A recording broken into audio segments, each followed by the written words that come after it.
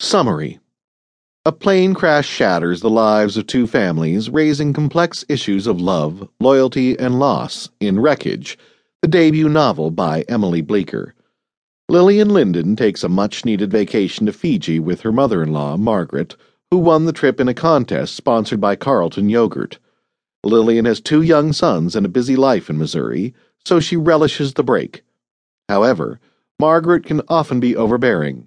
As Lillian is the kind of person who tries to make life easier for everyone around her, she usually lets her husband, Jerry, and Margaret have their way. For the second week of their trip, a small private jet is taking them to Adiata Beach, a remote beach. Riding along is David Hall, a public relations man from Carlton Yogurt. Their flight attendant is kind and friendly Teresa Sampson. She tells David she just broke up with their pilot, Kent Carter, whom she calls Captain Kent Grabby Hands.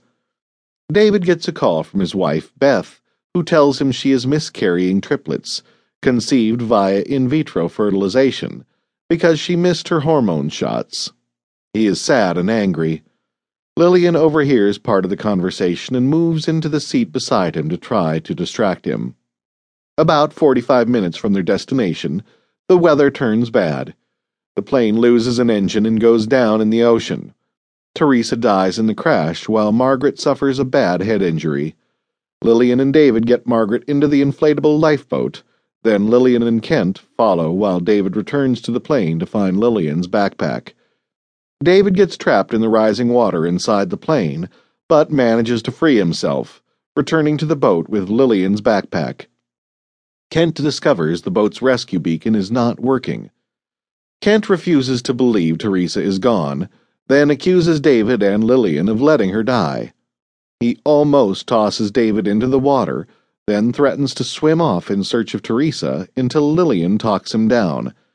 Their spirits lift somewhat when they find a 16-ounce bottle of water and some granola bars in the backpack, along with Margaret's stash of hotel shampoo bottles and other toiletries.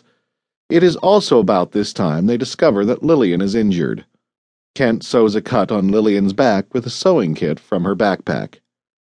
After 3 harrowing days, they land on a tiny island. Margaret dies after falling into a coma. Kent finds a freshwater pool and brings back water. Still angry about Teresa, he will not tell the others where it is, but they follow him to it. They build a shelter out of bamboo and palm fronds.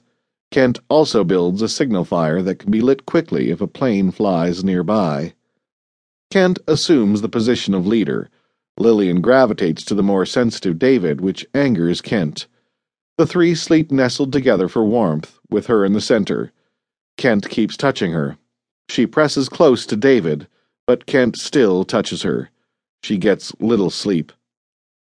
Kent sneaks up on Lillian at the freshwater pool where she does their laundry, often stripping off her clothes to enjoy the water.